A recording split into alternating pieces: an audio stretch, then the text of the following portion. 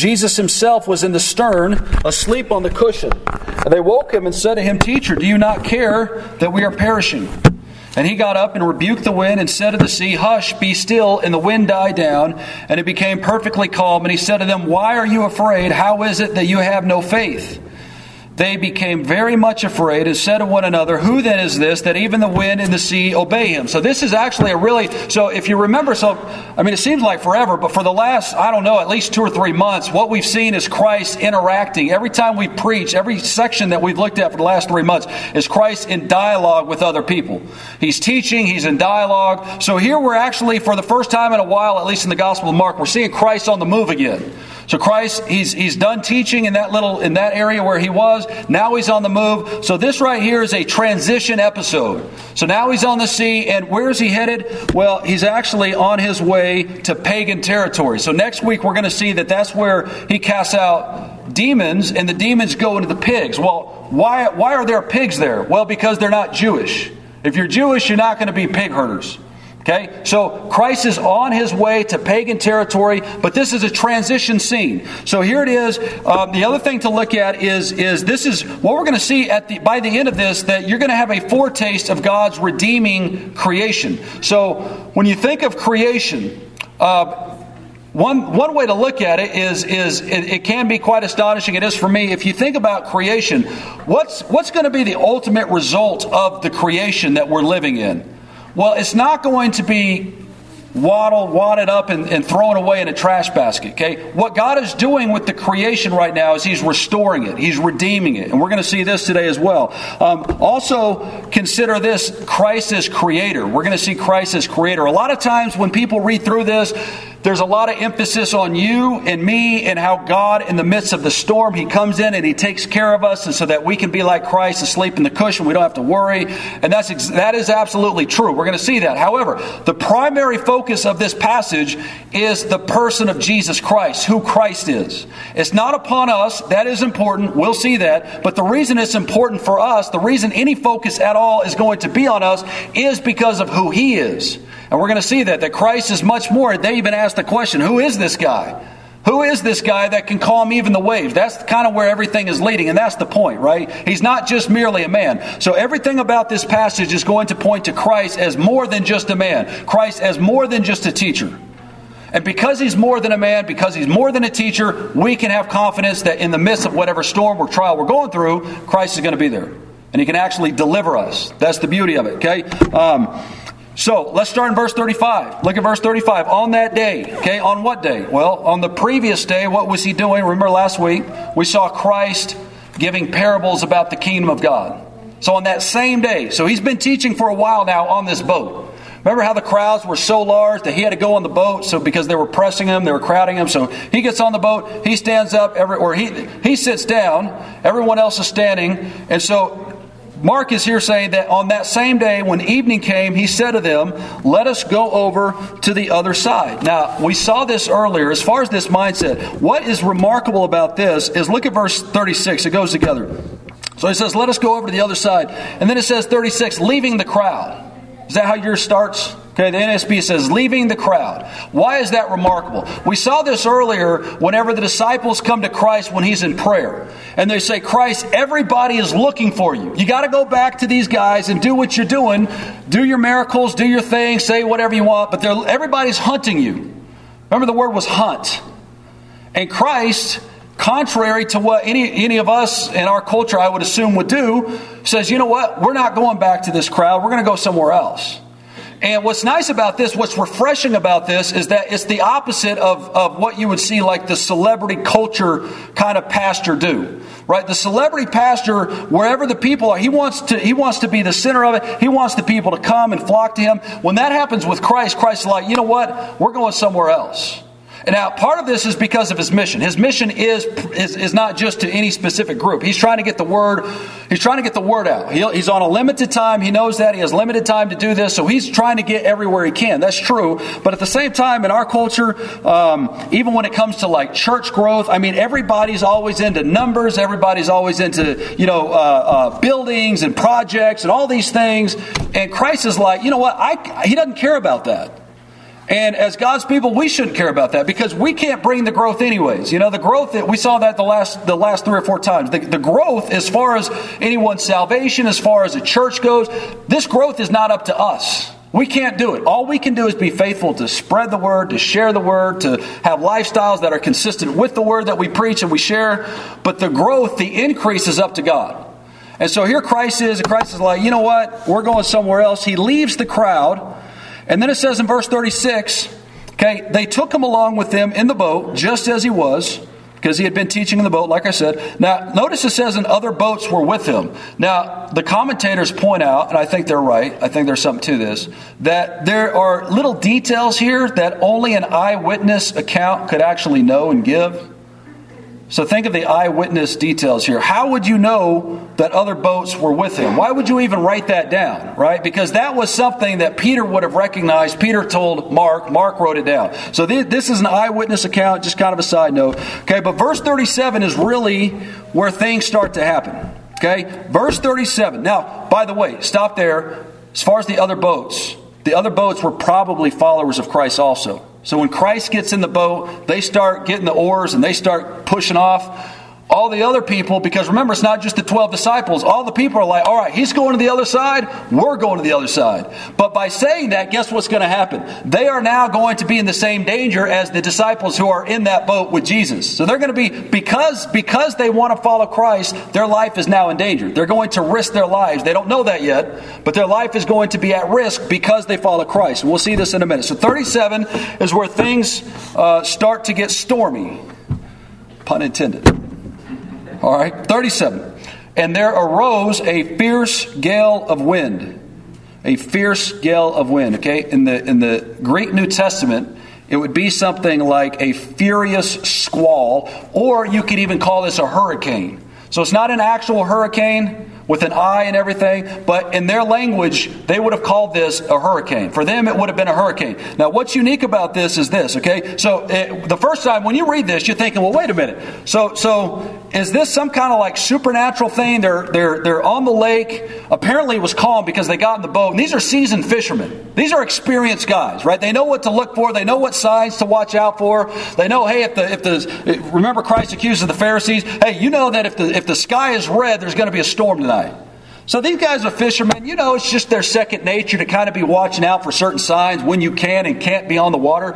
And so they decided that, hey, everything looks okay. Let's get in the boat and let's go to the other side. And so a lot of times, if you're just reading this, you're thinking, okay, well, maybe God supernaturally brings in some kind of catastrophic storm just to test their faith. And what happens, though, is this. I said supernatural. I guess any time a storm or something happens, we know that God is the one in control of that. He's sovereignly ordaining that to happen. But when it comes to this particular sea, this is the Sea of Galilee. Now, the Sea of Galilee is 30 feet beneath sea level.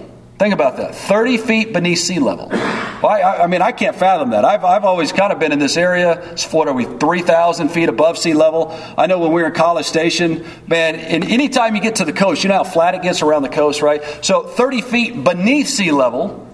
And then here's the catch, though. Around this sea are hills and mountains, one of which 30 miles to the north is a mountain whose altitude is 9,000 feet. 30 miles to the north is a mountain 9,000 feet high. You're 30 feet under sea level. Think of that. So what's that going to do?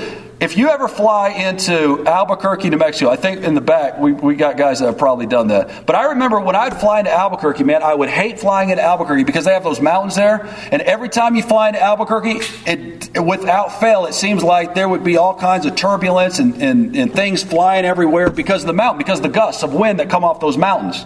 So that's all that's going on here. So because of the geographical situation, this sea was always prone to tumultuous situations. Everybody kind of knew it. Okay, so this isn't necessarily something that's out of nowhere, even though it is out of nowhere. It's expected. It happens. But here's the reactions. Now notice the reactions. Okay, so number one, you have two reactions to this storm. In verse 38, Okay, actually verse 37, let's finish that off. And the waves were breaking over the boat so much that the boat was already filling up. Okay, here are the two reactions. So number one, you have the disciples' reactions. Number two, you have Jesus' reactions. Okay, the disciples, verse 38, Jesus himself was in the stern, asleep on the cushion. And they woke him and said to him, Teacher, do you not care that we are perishing? So here are the disciples. They're seasoned fishermen, and they go to Christ, and what do they say? They're basically saying, if you claim to be this person that we've heard you claim to be, do you not know that we're perishing? We're in the middle of a storm. How are you asleep? Now, is there a story in the Bible that this reminds anybody of? Sleeping during a storm. Jonah. Right? Jonah. So let's turn to Jonah. And I want you to see some things in Jonah. Because there are definitely similarities, but there's also differences. But there's no doubt that some of this... Remember, Jesus does not hesitate at times to describe himself, in a sense, as a type of Jonah. Remember when Jonah was swallowed up by the whale? He was in the belly of the whale for 3 days and 3 nights. And Christ himself refers to that passage when he's talking about to his own resurrection. That he will be in the earth, he will be buried for 3 days and 3 nights as Jonah was in the belly of the whale. Now Jonah is not sleeping for the same reason as Christ is sleeping. But at the same time, you're going to see something similar. So look at Jonah and then look at chapter 1. Let's look at verse 4. The Lord hurled a great wind on the sea. So here we are saying that God sovereignly throws this sea into a whirlwind. He starts kicking up the waves. Okay? The Lord hurled a great wind on the sea. And I do want to say one thing, because I don't want there to be any misunderstanding.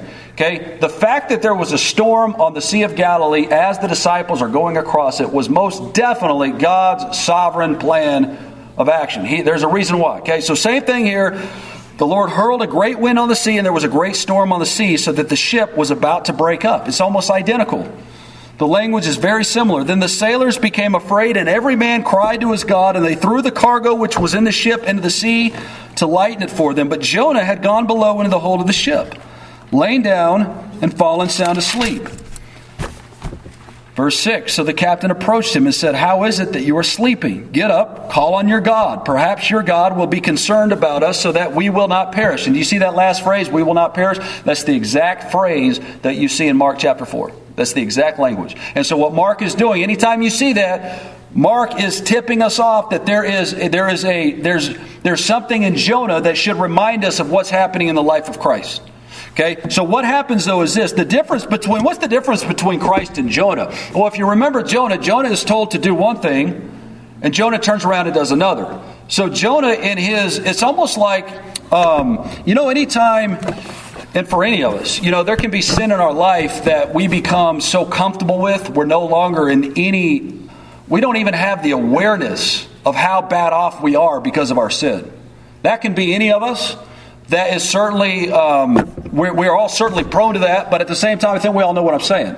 There are people in our lives right now who perhaps are in such a state of self-oblivion when it comes to their own sin. They have no conception of the danger that they're in. That's Jonah. Jonah's sound asleep. Jonah's comfortable. Jonah's at peace, but he shouldn't be. Right? He's at peace for the wrong reasons. Christ, on the other hand, is at peace because he knows who God is. He knows he's sovereign. He knows he's comfortable in the sovereignty of God. And so there are differences. There are similarities. Jonah's a prophet. Christ is a prophet. But Christ has complete trust in Yahweh. And by the way, this is the only time in the Gospels that you'll ever see Christ asleep is always during a storm. Imagine that. You'll never see him sleeping any time else. It's always just during a storm. And he's trying to tell us something. And we'll get to this, okay? But let's go back to chapter 4. We're going to flip back and forth to, in a sense, or a little bit with Jonah here. So let's turn back to Mark chapter 4 and go on. Okay, but the disciples here, I want to look at the disciples real fast. So when the disciples are reacting this way, I mean, you can't really accuse the disciples of the only thing you can accuse them of is as far as is doing something that's uncalled for is maybe the accusation. Teacher, do you not care that we are perishing? Of course he cares that you're perishing, right? So that's not the right way. But as far as they're reacting in the way that they're doing, you can't really blame them, right? That's the natural reaction to a storm. When you're in danger, that's how you respond. And so they're responding how you would, especially, again, these are seasoned fishermen. If it's one thing, if I'm in an airplane, going back to the airplane analogy, like going into Albuquerque, man, and that plane starts going like this, I really am thinking, okay, we're about to go down or something. But I bet maybe some of the pilots in the back, or, William, Air Force guys who are in airplanes all the time, they know better, right? They're like, guys, chill out. We're not going down. This is exactly what's supposed to happen. But it's a whole other thing if you see pilots start freaking out. That's what's happening here. So they know they're in danger. They know this is serious enough to wake Christ up and accuse him of not caring. So it's a serious storm. But look what happens, okay? So in verse 39, Christ gets up, and this is the most astonishing part of the whole passage, I think. Okay, he gets up, and look what he does here. So he gets up and rebukes the wind and says to the sea, "Hush, be still," as though it is something alive, as though it's animate. All right? Now, where else do you have this terminology? Hush, be still. You know where you see this? We've already seen this. If you go to Mark chapter 1, look who Christ tells this exact phrase to in Mark chapter 1, 23 through 27. Just then there was a man in their synagogue with an unclean spirit, and he cried out, saying, "What business do we have with each other, Jesus of Nazareth? Have you come to destroy us? I know who you are, the Holy One of God." And Jesus rebuked him, saying, "Be quiet and come out of him." Be quiet and come out of him. Look at 26. Throwing him into convulsions, the unclean spirit cried out with a loud voice and came out of him. They were all amazed, so that they debated among themselves, saying, "What is this? A new teaching with authority? He commands even the unclean spirits, and they obey him." The same phrase, the same word in the Greek, the word used there is for something like muzzled. It's a unique word. It's hardly ever used. That's why it's important. If it was something that was used all over the place, not a big deal. But because it's very rarely used and only for specific circumstances, again, Mark is trying to alert us. What Christ does to the sea is the same thing that he does to this man who's possessed by demons. In other words, this is a form of exorcism. Exorcism. Think about it. What is he doing? He's casting. Think about when God. Turn with me to Genesis chapter 1. Check this out. Because think of what Christ is doing. Christ does not lay his hand on the ocean or the sea. He doesn't put his hand on it. He doesn't do something to make the sea. What he does is he speaks. And when he speaks, the sea listens. The sea obeys. Just like over here in Genesis chapter 1, look at verse 2. Genesis chapter 1, verse 2. And of course, this is all the way through Genesis. The earth was formless and void, and darkness was over the surface of the deep, and the Spirit of God was moving over the surface of the waters. Then God said, "Let there be light." Boom, there was light. Okay, and then you go down, though, and look at verse 6. Then God said, "Let there be an expanse in the midst of the waters, and let it separate the waters from the waters." God made the expanse and separated the waters which were below the expanse from the waters which were above the expanse, and it was so. And that was heaven. Okay, now if you go down, though, you're saying, look at verse 9. Then God said, "Let the waters below the heavens be gathered into one place, and let the dry land appear." And it was so. Think about what that would look like. So God is speaking in the very beginning in creation. You have this earth, you have this globe that is nothing but water. That's all it is, it's water. But when God speaks, what happens is that water moves. That water separates. And so dry land appears. So what Christ is doing here, he's ultimately, and that's why the disciples are so stunned by the end of this. And they're and I don't want to give this away. This is something that they are recognizing now as, okay, who are you? Right? It's one thing to see demons cast out of a man. Okay. All right, that in itself is incredible. That's remarkable. But you had certain spirit workers in those days that could claim to do the same thing. Pharaoh's magicians, they could do certain tricks like that. But when you're talking about control over nature itself, that is absolute. You can't have that unless you're Yahweh himself. That's the astonishing thing here. So this is a reference to Yahweh, but it is referring to the fact that Christ, and next week we're going to see that Christ is going to perform this exorcism on another man. But when he does this, nature is made to conform to the will of its maker, and it happens by a word. It happens by a command. Okay, so you're bringing, what is he doing? There's chaos, there's confusion, there's despair, there's concern, and out of all of that, what does he do? He brings order to all of that. Okay, so when the disciples are in the midst of this, they're afraid. But you know what's amazing? That look what he says. Look what Christ says in verse 40. All right, so the wind dies down. It becomes perfectly calm. But in verse 40, and he said to them, why are you afraid? Why are you afraid? You know what the word for afraid there is? Not why are you afraid? Why are you a coward? That's a little sharper. Now think about this. You're in the middle of a storm. You're a seasoned fisherman, right? The waves are going crazy. The boat's about to sink. And you're, of course, naturally, you're a little worried. You're a little concerned, right? And then Christ turns around and says, you know what, guys? You're acting like cowards. Now, why? How can you reconcile the two, right? Is it cowardly to act in that way when you're in the midst of the storm? Yes, if Christ is on the boat. If Christ is there with you, yes, that is a cowardly way of acting, you could say. Now, here's the thing, though. Can you blame them? I don't know. It's certainly Christ is accusing them of something, so I think we can. But we can only blame them in the sense of, if I blame them, I have to blame myself. Because how many times, and this is kind of where the personal application comes down to, how many times in my own life when I'm in the storm, and this is the thing, it's hard to say this stuff because I know it's cliche. And if you've ever heard this sermon, if you've ever seen anything on this, it's always about, you're in the midst of a storm of life. Life is looking bleak, and that's a fact, though. Right? And it is a fact that in the midst of our circumstances and chaos and the things of life, we do react. Right? We do react. We're human beings and we react. Okay? However, here's the thing. Here's what it comes down to. How do we react? Right? Because it's not to say that if you are in a severe trial, that it justifies acting in a way that is faithless. Okay? And I'm saying this to myself too. Right? And certainly more so if you're in a situation that is not a severe trial, and yet we react in a situation, we react sinfully, we freak out, we get beside ourselves. Okay, that in itself, there's really no ground for that. Now, I understand. If you're like, hey man, what are you talking about? Like, who can actually do that? I can't. But I guarantee you this. Is it not true, right? Whatever happens in our life, what does James tell us? To rejoice whenever trials come our way. Rejoice.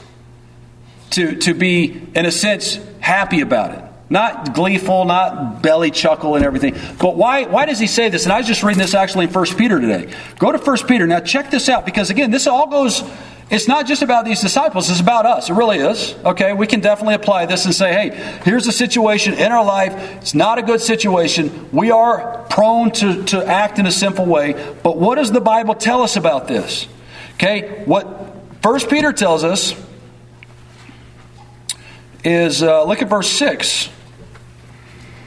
Okay, in this you greatly rejoice, even though now for a little while, if necessary, you have been distressed by various trials. So that the proof of your faith, being more precious than gold which is perishable, even though tested by fire, may be found to result in praise and glory and honor at the revelation of Jesus Christ. Now you're saying, well, Peter, how would you know? What have you ever been through? How about a boat in the middle of a storm when you're a seasoned fisherman that's about to go down? He was in that boat, right? He was the one that Jesus turned around and said, Peter, you're acting like a coward.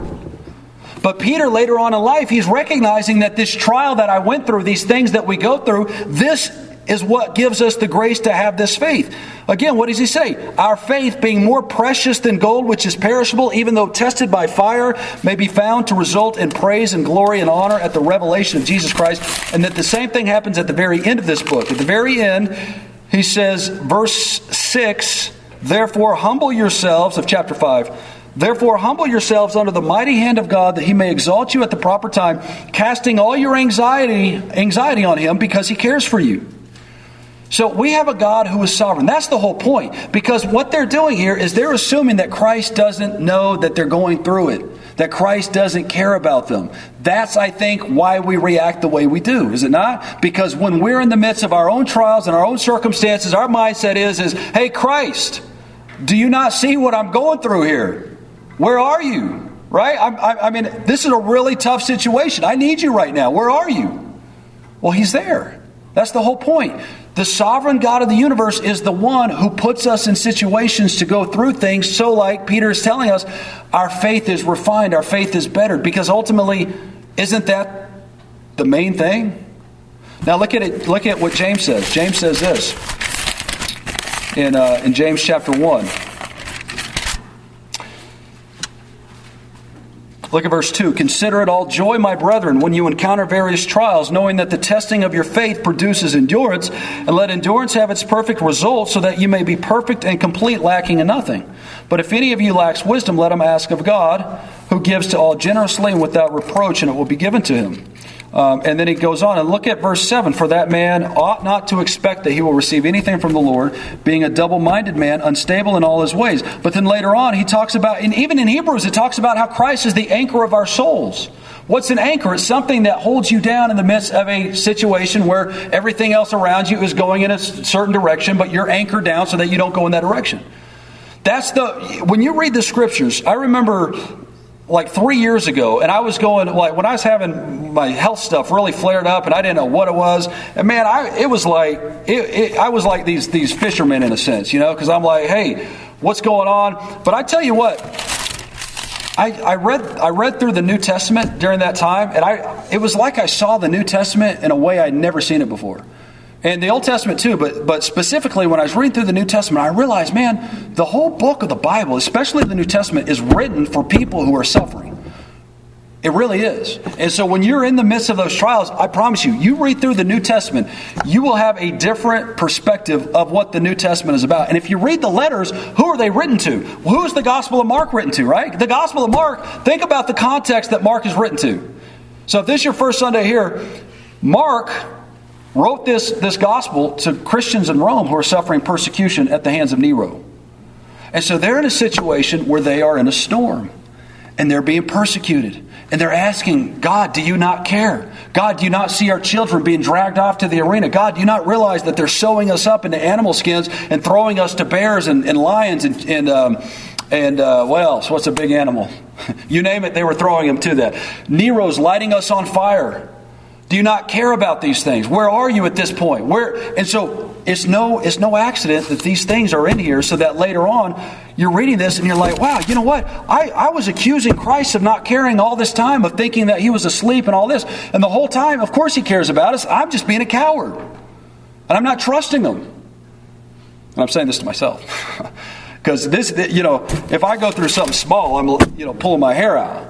And more, much more would it be if you're actually going through a severe scenario like these men or like some people are. Okay, but the point is that it doesn't matter what you're going through. Christ is sovereign. Christ is the one who created all things. Christ is the one that knows how many hairs are on your head. Christ is the one who laid down his life for you. Christ cares about you. He loves you. He really does. And so he's not just throwing his hands up and says, hey man, you're on your own. I want to see how you act. He's with you in the midst of that trial. Whether or not we can experience it, whether or not we can feel him, whether or not he speaks audibly to us, whether or not we see a miracle, usually we don't see any of that. Usually none of that happens. But he's still there with us. Okay? Now look what happens next. Going back to Mark. And he said to them, why are you afraid? How is it that you have no faith? Okay, now verse 41, they became very much afraid. You're like, wait a minute, I thought they were afraid. They weren't afraid compared to the fear that they have now. So think of this, okay? So what this is the Greek New Testament, in the Greek New Testament, it's something like they feared a great fear. Verse 41, they became very much afraid. They feared a great fear. They are terrified now. Compared to the fear that they had, it's nothing now. Now they realize, okay, what in the world has just happened? It's natural to be concerned or afraid of a storm when you're out at sea. It's natural to be afraid of certain things, right? But when you see that sea suddenly hush and be still, all of a sudden, okay, now they're realizing, all right, who is this? They even asked the question, right? Who then is this that even the wind and the sea obey him? Who is this? And when you see, turn with me to Psalm 107. I know we're going a few places in the Old Testament today. Praise God, right?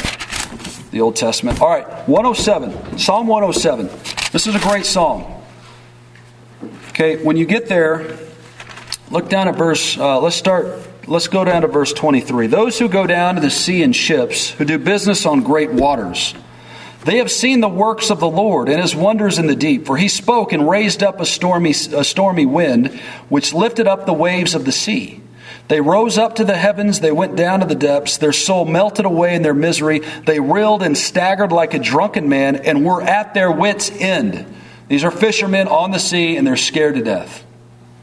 But verse 28, then they cried to the Lord in their trouble, and He brought them out of their distresses. He caused the storm to be still, so that the waves of the sea were hushed. This is a reference to Yahweh. And here you're having Christ do the exact same thing that you're seeing right here. It's the exact description of what's going to happen. It's amazing, right? So when Christ, Mark, I tell you, Mark is in so many ways a book that proclaims that Christ is Yahweh, that Christ is God. And because of that, see, that's why I was saying earlier, the whole parable is not just about, oh, look what Christ does for you. Look how much He cares about you. That is important. What's most important, though, is the fact that Christ is not just a man. He's not an ordinary person.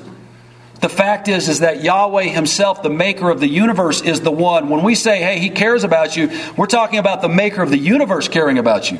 The maker of the universe being concerned with the situation you're in. Being concerned with the trials that you're in. We see this with Jonah. I said we go back to Jonah. And we should go back to Jonah. Because even the pagans realize this. Go to Jonah.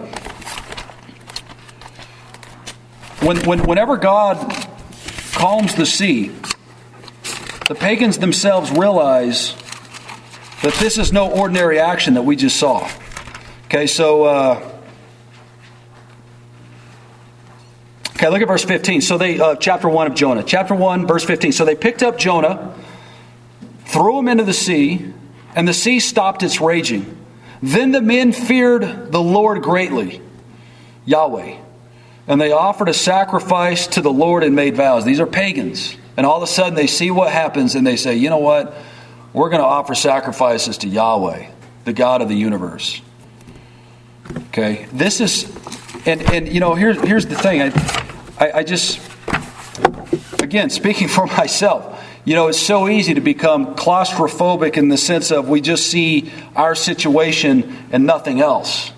Right? But if you are reminded of the fact that, number one, first of all, the situation we're in, and we're all going to go through trials, or you're going through trials that are very grievous and difficult, right? And it's not to, please hear me, this is not to diminish any of that. Just like it's not to diminish what the guys in the boat are going through. I would be jumping out of the ship or something, I don't know.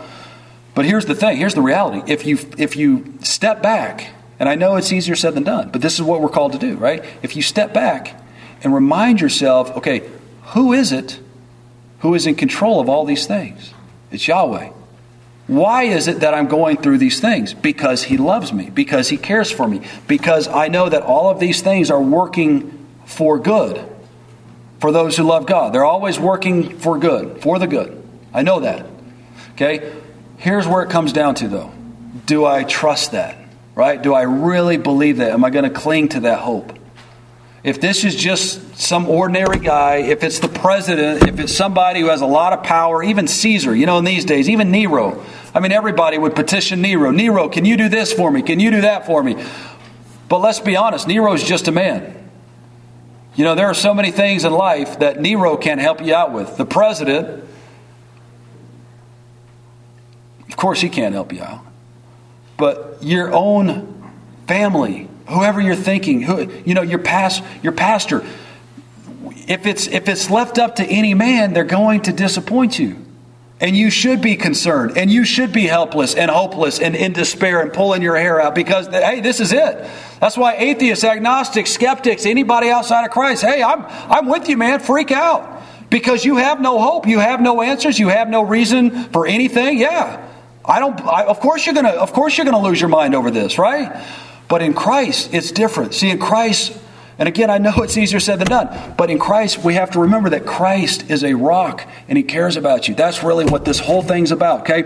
Now, I want to say this, though. We should ask the same question as far as ending. This should be every one of our questions, right? And this is going back to what we're saying. Who then is this, right? Who is Christ? Who then is He? And we say, well, He's God, He's Yahweh, He's the God who made all things. In the beginning was the Word, and the Word was with God, and the Word was God. This is Yahweh. I believe that, right?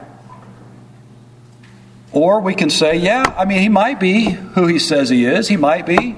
The disciples here, you notice what the disciples call Him. A good teacher. He's a good teacher. But a good teacher can't get you out of the storm. Okay, so who is He? And not only is he Yahweh, but think of this, going back to Jonah.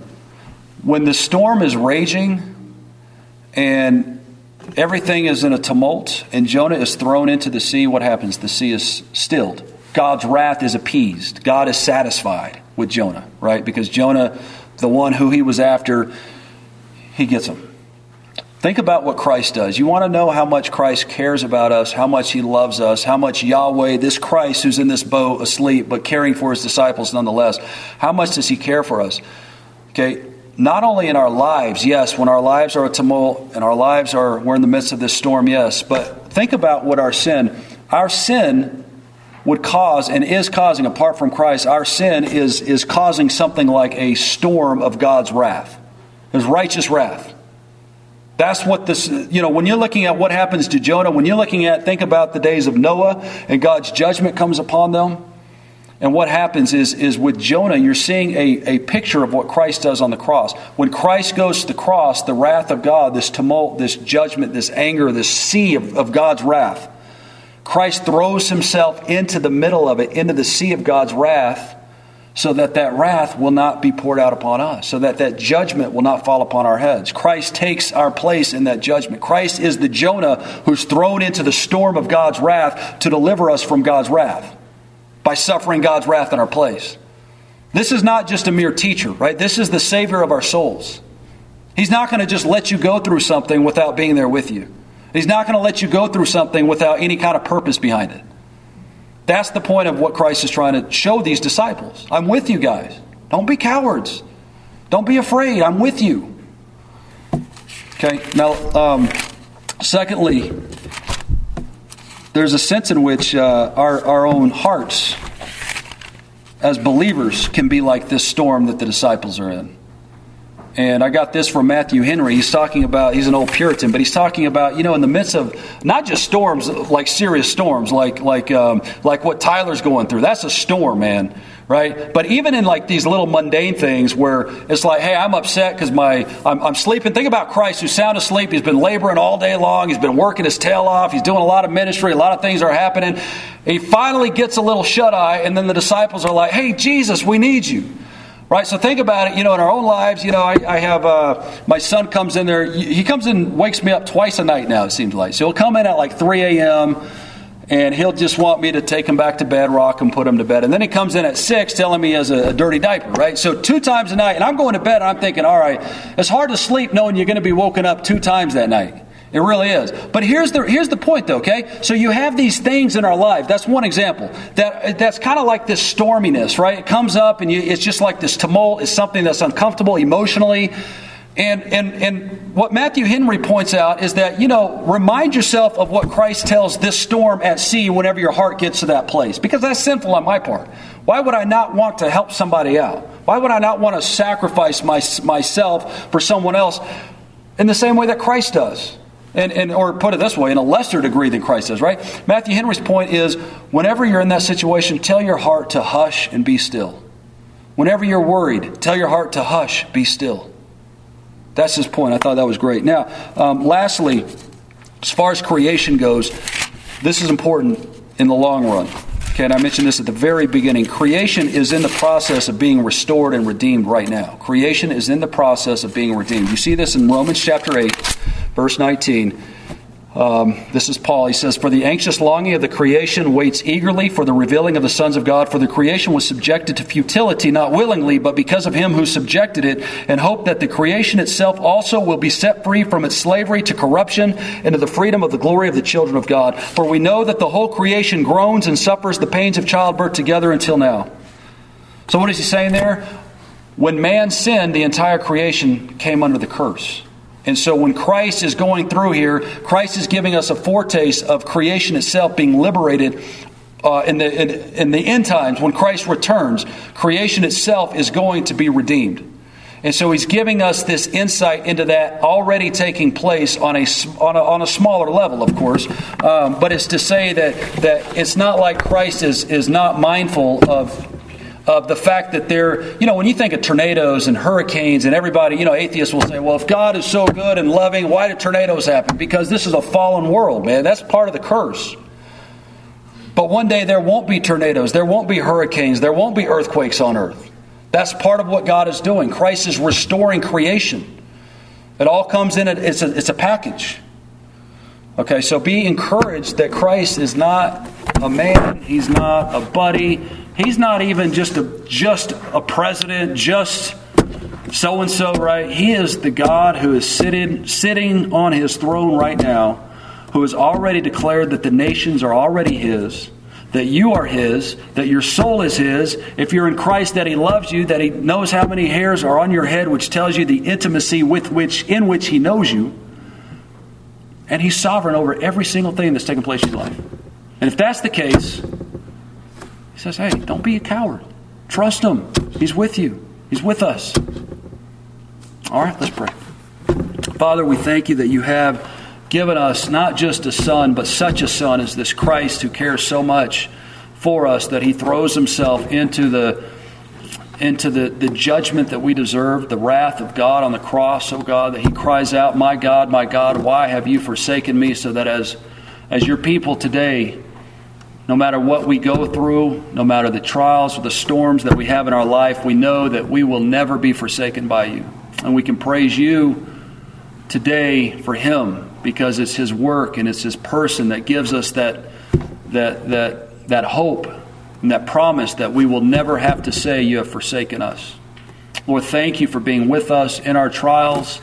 Thank You for this example, for the life of Christ, and how all of these things that Christ went through, they were not just for that generation, but that they're for Your people and everyone who, especially Your people who read this and take heart from it, Lord.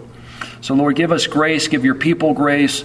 Bless those who are in trials, big trials, small trials, Lord, especially the severe trials. Lord, bless Your people. Lord, give them extra strength, extra grace.